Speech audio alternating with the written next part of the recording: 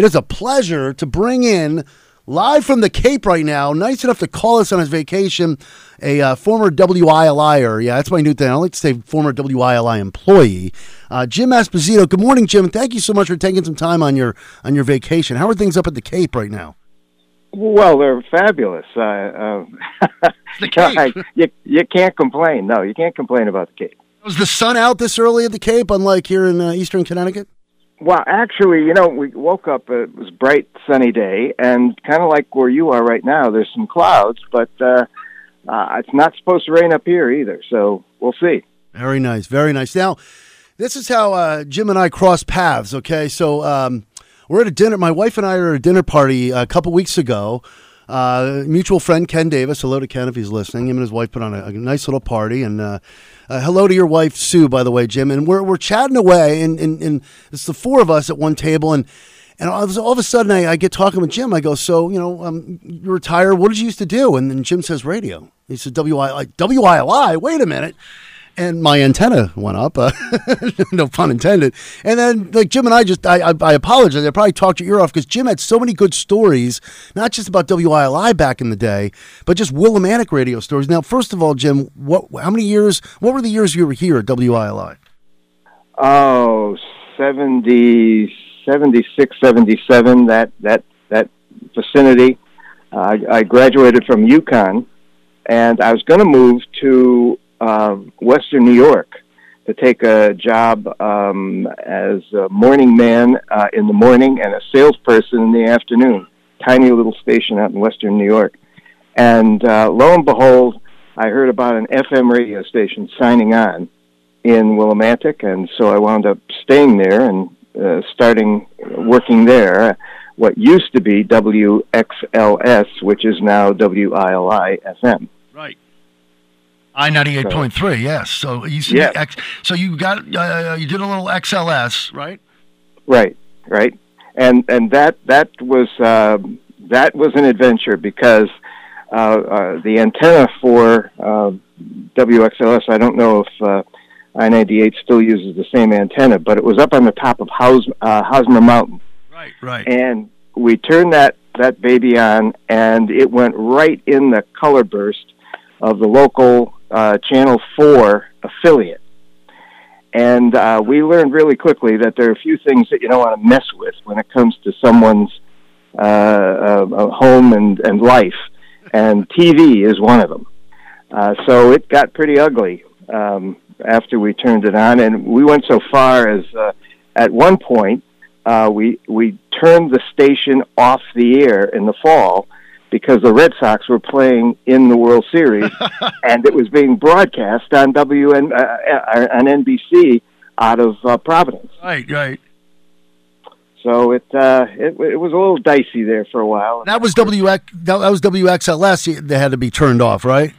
Right. Not WILI was the two stations at that point were separate.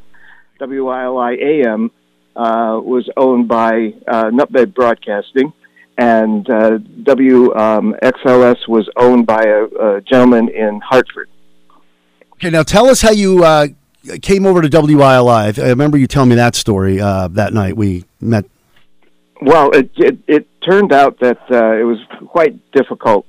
I'm going to be nice about this. Quite difficult working for the gentleman who owned that station, and he had different ideas.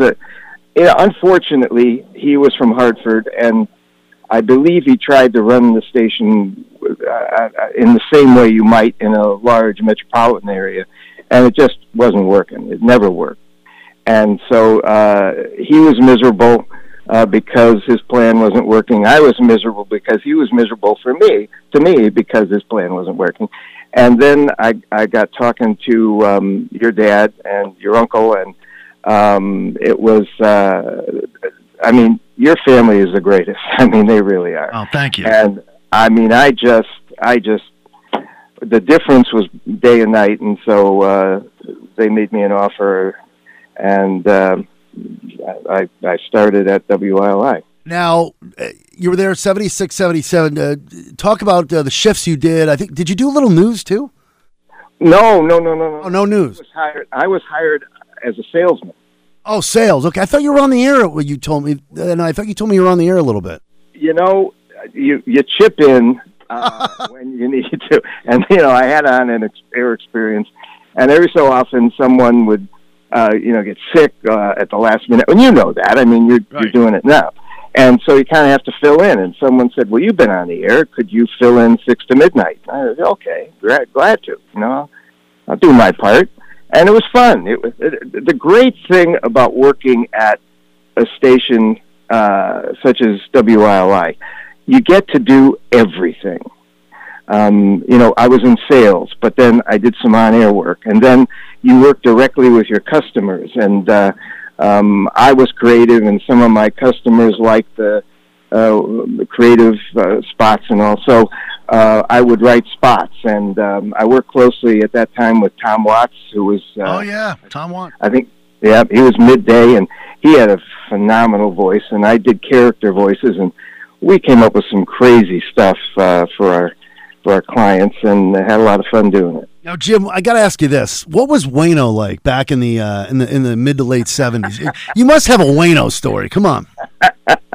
Well, Wayno does it all, and he's genuinely a really nice guy. I mean, you hear him on air, and he's nice to everybody, but he's that way, 1-to-1, and of course everybody knows he's quite athletic, and I played a couple of baseball games with him, softball games, and it was a lot of fun. And when you get into the heat of it, it gets quite competitive. Oh, yeah. And Wayne is competitive, and we had a lot of fun. He's very competitive, especially in softball. I played on a few of his softball teams with WILI and with WTIC, and he does. Yeah, the competitive juices definitely are flowing with the big guy. And now, he's in the Willimantic Hall of Fame. And did you know he's from Southern California, Jim? Did you know Wayne's from Southern California? I did know that, and but that's all worn off now. I mean, he is truly, he's truly Willimantic. So. Yeah. And he defined that yesterday at the Boombox Parade. Now, Jim, we're talking with Jim Esposito. He worked at WILI in 1976-77. He's worked in a lot of, he's very familiar with Willimantic radio back in the day. Went on to have a great radio sales career as well. But there's another thing I got to ask you, Jim. And thank you so much for giving us a call from the Cape this morning, taking a few minutes from your vacation. I got to ask you this because, first of all, the day after we met up and we were talking, and I probably talked Jim's ear off, kept asking for more stories. I went to my father. I go, "How would you not tell me about Jim Esposito?" I said, "I can't believe it." And he says, "What do you mean?" I said, I was shocked that I never really heard all, that you worked here and all that. But my father asked me yesterday, he goes, "You gotta have Jim do his Paul Harvey." We used to do Paul Harvey. We took Paul Harvey for years here on WILI. You heard him in the morning during Wayne's show and at noon. Is it true you do a great Paul Harvey, Jim Esposito? Well, I don't know if I do a great Paul Harvey. But come on. No. The way that all came up was we had a customer on the air who had a cheese shop, and we were Tom and I were sitting around and trying to come up with something creative, and it was around noontime, and Paul Harvey was on. And, of course, he would always say, "Paul Harvey," and then there'd be static. "Good day." And so we came up with Paul Havarti. Oh, that's right. Did a whole shtick for, months about cheese names and all this thing, and we had a ball. So we always end the spot, "Paul Havarti, good day." And it was wonderful. And of course, Paul Harvey was fantastic. If he was talking about somebody who unfortunately died, he wouldn't say the man died. He would say he was 33. Yes, you're right. He would do that. Yeah. Yeah. And so when we have, the Camembert is ripe. And so we would do all of this takeoff on Paul Harvey for these cheese spots that we did over and over again. Now, these were spoofs and all that. Did it ever make the airwaves? Oh, they all did. Oh, they all did. They were actually on the... These were creative commercials that we did for, I think the name of the store was Cheese and Things, and it was up on Route 44 where that little strip mall is, as you're coming up to 44, right, the Four Corners. And he had a little cheese shop next to the package store that was there forever. Bill of Spirits was there at that point. And we did, I had him as a client for a couple of years, and then he moved into Manchester. So we have a few more minutes here with Jim Esposito, who worked at WILI back in the late 70s. You mentioned the great Tom Watts, and I was really young. I used to, my father would bring me down here on Saturday mornings, but I vaguely remember Tom because, as I said, I wasn't even 10 yet. But who were some other people that you can recall, just having a good time with here? I love the story you told me. How the great Dave Evan, who was a GM here for years, really did a great job. And I know Dave and Donna's still with us here working, and Dave moved on a bunch of years ago, but I worked with Dave as well. But Dave was a great GM, and I love the story how Dave kicked my father and my uncle out of a sales meeting. That was fantastic. Oh, yeah. Well, to your dad's and your uncle's credit, of course, they own the radio station. But Dave Evan was a phenomenal general manager. And when I left WILI and I went to Hartford, and I worked at 3 different stations in Hartford, ILI was always considered one of the best stations in the state. And it had everything to do with the way that Dave Evan ran it. So we were in a sales meeting one morning when I was working there before I went to Hartford. And Dave was talking about what to expect and what he wanted to know what we were doing, and each salesperson was talking. Well, your dad and your uncle were in the back of his office, and they're kind of whispering and talking together. And all of a sudden, Dave banged the desk, and he said to your father and your uncle, he said, "Listen, you two, if you can't keep quiet, get the heck out of my office." Good for Dave. Good for Dave. I love it. And they left, though. Yeah, they left. I went out for a cup of coffee. Yeah. So it was always great, and of course, I was thinking, selling on Main Street, and thinking of all the great stores, and when I was working there at WILI, every Thursday night was like Third Thursday is now. I mean, they didn't close the road, but that's where everybody came to. There was nowhere else to go.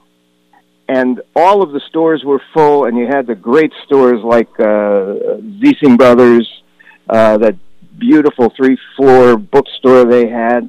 You had Surplus Center, Sam Gordon, and you could find pretty much anything in there. Ron Gingras, Dick Nassif. Dick Nassif had the small store.